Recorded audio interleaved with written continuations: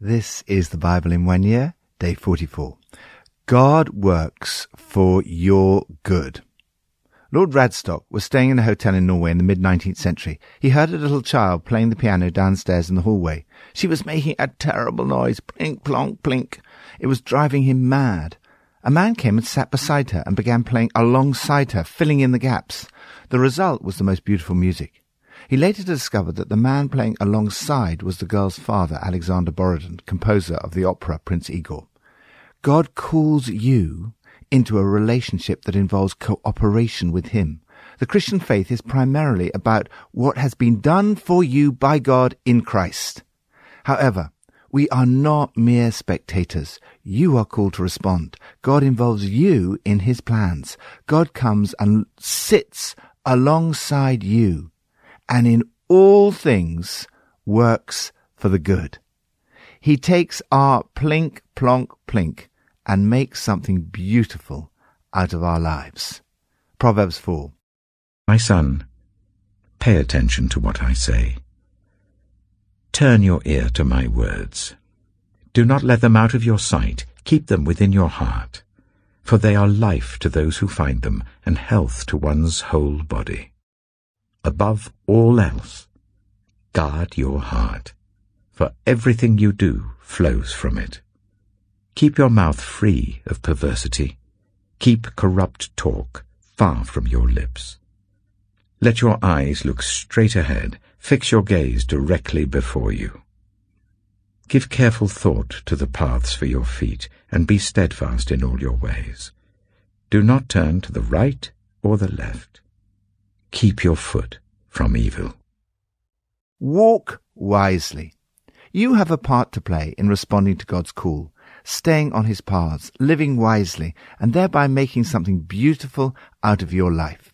In this passage, we see 4 areas in particular that you need to watch if you want to enjoy victory over temptation. First, what you think about. You can choose what you think about. The life you lead will flow from your heart. Above all else, guard your heart, for it's the wellspring of life. You are to fill your heart with good things, especially the words of God. They bring life and health. Think about things that are true, noble, right, pure, lovely, admirable, excellent, or praiseworthy. Second, what you say. Your words are powerful. Use them carefully. Put away perversity from your mouth. Keep corrupt talk far from your lips. It said that the words of the tongue should have 3 gatekeepers. Is it true? Is it kind? Is it necessary? Third, what you look at. Guard your eyes. Be careful what you look at, especially in this age of TV and internet.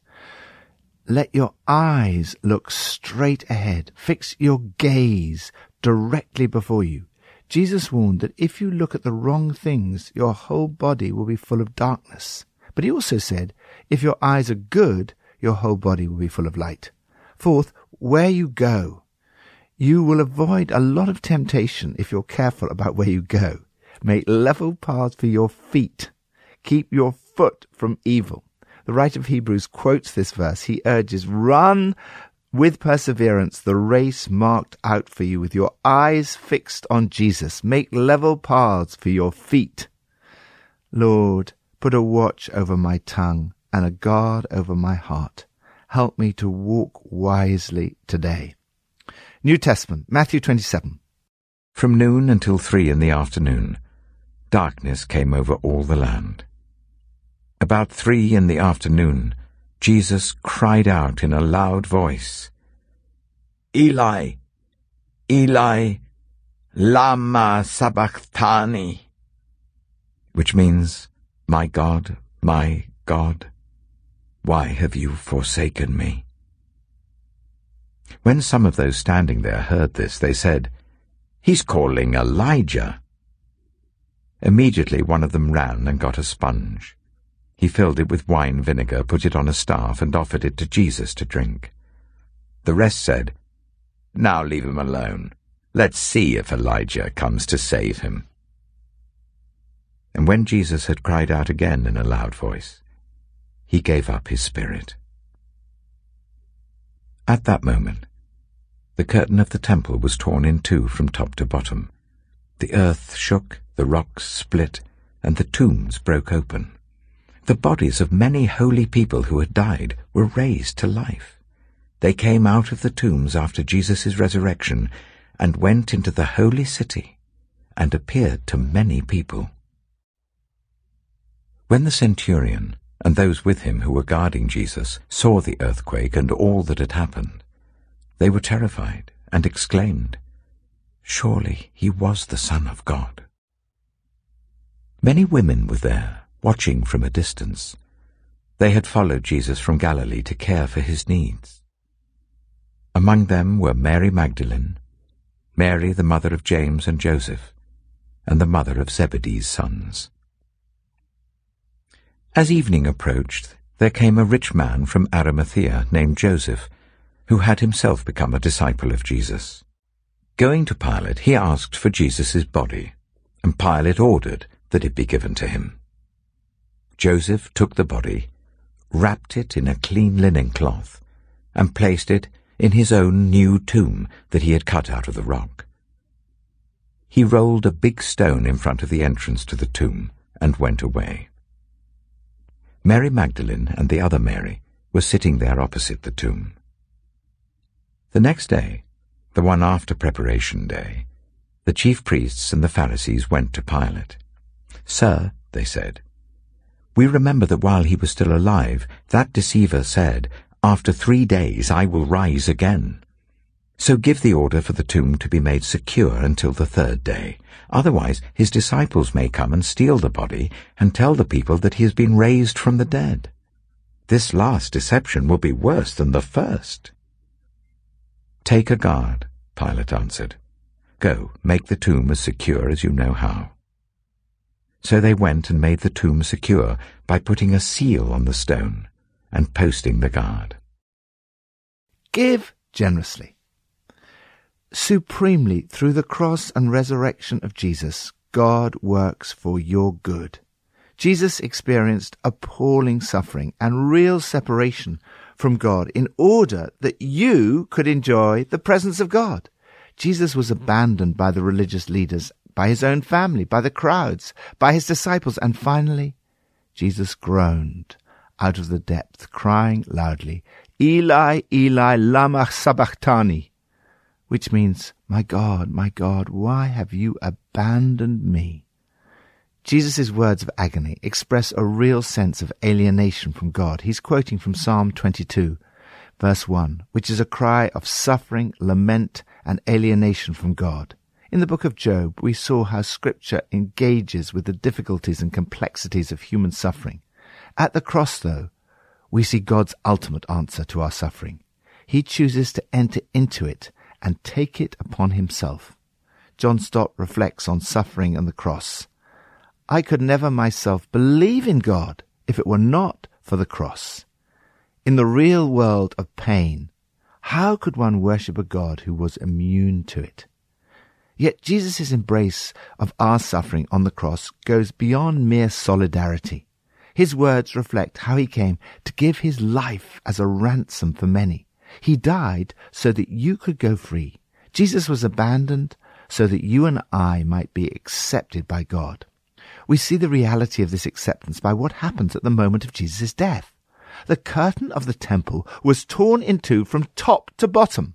The symbolism of this is explained in the book of Hebrews. The curtain separated the people from the most holy place, that is the presence of God.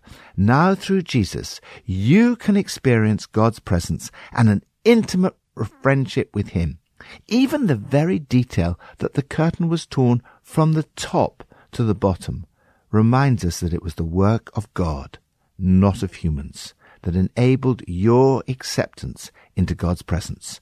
You can know God's acceptance and presence because of Jesus' abandonment and suffering. God was working for your good. Even at the moment God acted decisively in human history, through the cross and resurrection of Jesus Christ, he included human beings in his plans. He used a rich man called Joseph of Arimathea, who'd become a disciple of Jesus, to buy the tomb where Jesus was to be buried and then resurrected. What matters is not so much whether you are rich or poor, but how you respond to what Jesus has done for you and what you do with what you have. Joseph gave generously, and God made something beautiful out of his life that has been remembered for all time. Lord, thank you that you went through all this for me. Thank you that not only do you forgive me, but you also allow me to be part of your plans. Old Testament, Exodus 13 and 14. The Lord said to Moses, "Consecrate to me every firstborn male. The first offspring of every womb among the Israelites belongs to me, whether human or animal." Then Moses said to the people, "Commemorate this day, the day you came out of Egypt, out of the land of slavery, because the Lord brought you out of it with a mighty hand. Eat nothing containing yeast. Today, in the month of Aviv, you are leaving. When the Lord brings you into the land of the Canaanites, Hittites, Amorites, Hivites, and Jebusites, the land he swore to your ancestors to give you, a land flowing with milk and honey, you are to observe this ceremony in this month. For 7 days eat bread made without yeast, and on the 7th day hold a festival to the Lord. Eat unleavened bread during those 7 days. Nothing with yeast in it is to be seen among you, nor shall any yeast be seen anywhere within your borders. On that day tell your son, I do this because of what the Lord did for me when I came out of Egypt. This observance will be for you like a sign on your hand and a reminder on your forehead that this law of the Lord is to be on your lips. For the Lord brought you out of Egypt with his mighty hand. You must keep this ordinance at the appointed time, year after year. After the Lord brings you into the land of the Canaanites and gives it to you, as he promised on oath to you and your ancestors, you are to give over to the Lord the first offspring of every womb. All the firstborn males of your livestock belong to the Lord. Redeem with a lamb every firstborn donkey. But if you do not redeem it, break its neck. Redeem every firstborn among your sons. In the days to come, when your son asks you, what does this mean? Say to him, with a mighty hand the Lord brought us out of Egypt, out of the land of slavery. When Pharaoh stubbornly refused to let us go, the Lord killed the firstborn of both people and animals in Egypt. This is why I sacrifice to the Lord the first male offspring of every womb, and redeem each of my firstborn son. And it will be like a sign on your hand, and a symbol on your forehead, that the Lord brought us out of Egypt with his mighty hand." When Pharaoh let the people go, God did not lead them on the road through the Philistine country, though that was shorter. For God said, if they face war, they might change their minds and return to Egypt. So God led the people around by the desert road towards the Red Sea. The Israelites went up out of Egypt ready for battle. Moses took the bones of Joseph with him, because Joseph had made the Israelites swear an oath. He had said, God will surely come to your aid, and then you must carry my bones up with you from this place. After leaving Succoth, they camped at Etham on the edge of the desert. By day the Lord went ahead of them in a pillar of cloud to guide them on their way, and by night in a pillar of fire to give them light, so that they could travel by day or night. Neither the pillar of cloud by day nor the pillar of fire by night left its place in front of the people. Exodus chapter 14. Then the Lord said to Moses, Tell the Israelites to turn back and camp near Pi-hahiroth, between Migdol and the sea. They are to camp by the sea, directly opposite Baal-zephon. Pharaoh will think, the Israelites are wandering around the land in confusion, hemmed in by the desert. And I will harden Pharaoh's heart, and he will pursue them. But I will gain glory for myself through Pharaoh and all his army. and the Egyptians will know that I am the Lord." So the Israelites did this. When the king of Egypt was told that the people had fled, Pharaoh and his officials changed their minds about them and said, "What have we done? We have let the Israelites go and have lost their services." So he had his chariot made ready and took his army with them. He took 600 of the best chariots, along with all the other chariots of Egypt, with officers over all of them. The Lord hardened the heart of Pharaoh, king of Egypt, so that he pursued the Israelites who were marching out boldly. The Egyptians, all Pharaoh's horses and chariots, horsemen and troops, pursued the Israelites and overtook them as they camped by the sea near Pi-hahiroth, opposite Baal-zephon. As Pharaoh approached, the Israelites looked up, and there were the Egyptians marching after them. They were terrified and cried out to the Lord. They said to Moses, "Was it because there were no graves in Egypt that you brought us to the desert to die?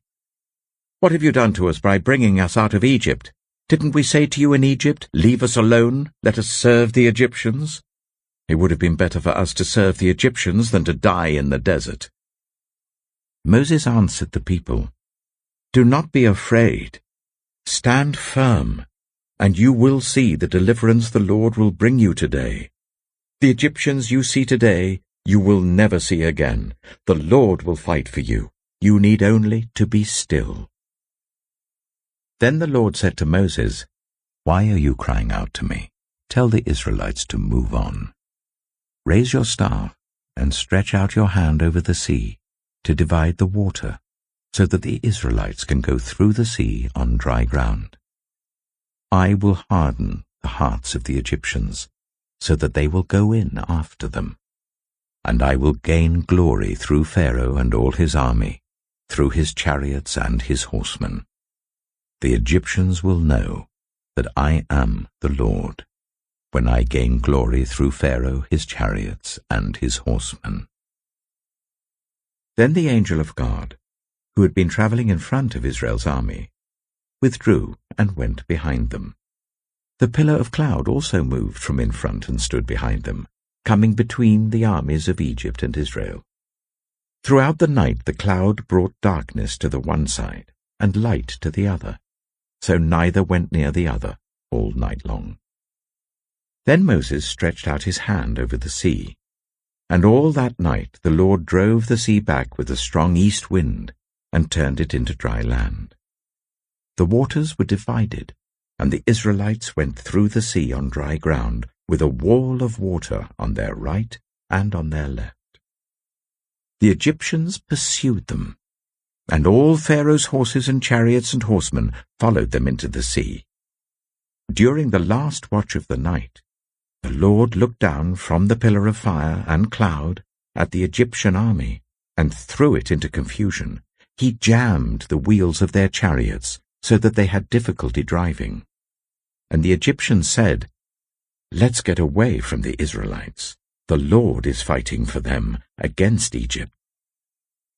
Then the Lord said to Moses, "Stretch out your hand over the sea, so that the waters may flow back over the Egyptians and their chariots and horsemen." Moses stretched out his hand over the sea, and at daybreak the sea went back to its place. The Egyptians were fleeing towards it, and the Lord swept them into the sea. The water flowed back and covered the chariots and horsemen, the entire army of Pharaoh that had followed the Israelites into the sea. Not one of them survived. But the Israelites went through the sea on dry ground, with a wall of water on their right and on their left. That day the Lord saved Israel from the hands of the Egyptians, and Israel saw the Egyptians lying dead on the shore. And when the Israelites saw the mighty hand of the Lord displayed against the Egyptians, the people feared the Lord and put their trust in him and in Moses his servant. Trust totally. God's deliverance through Jesus is foreshadowed in the Old Testament. As God opened the way into his presence through the tearing of the curtain So God opened a way through the sea by the parting of the waters. All the way through we see God's initiative in delivering his people out of Egypt. The Lord brought you out. Tell your children, I do this because of what the Lord did for me. The Lord brings you into the land. With a mighty hand, the Lord brought us out of Egypt, out of the land of slavery. God led his people all the way, although interestingly, he didn't take them the shortest route. Sometimes, instead of taking us the easy way, God takes us a longer and more difficult way to prepare us for the battles ahead. Even though they were now out of Egypt, they were going to have to fight one battle after another. They needed to learn to rely totally on God's strength and guidance.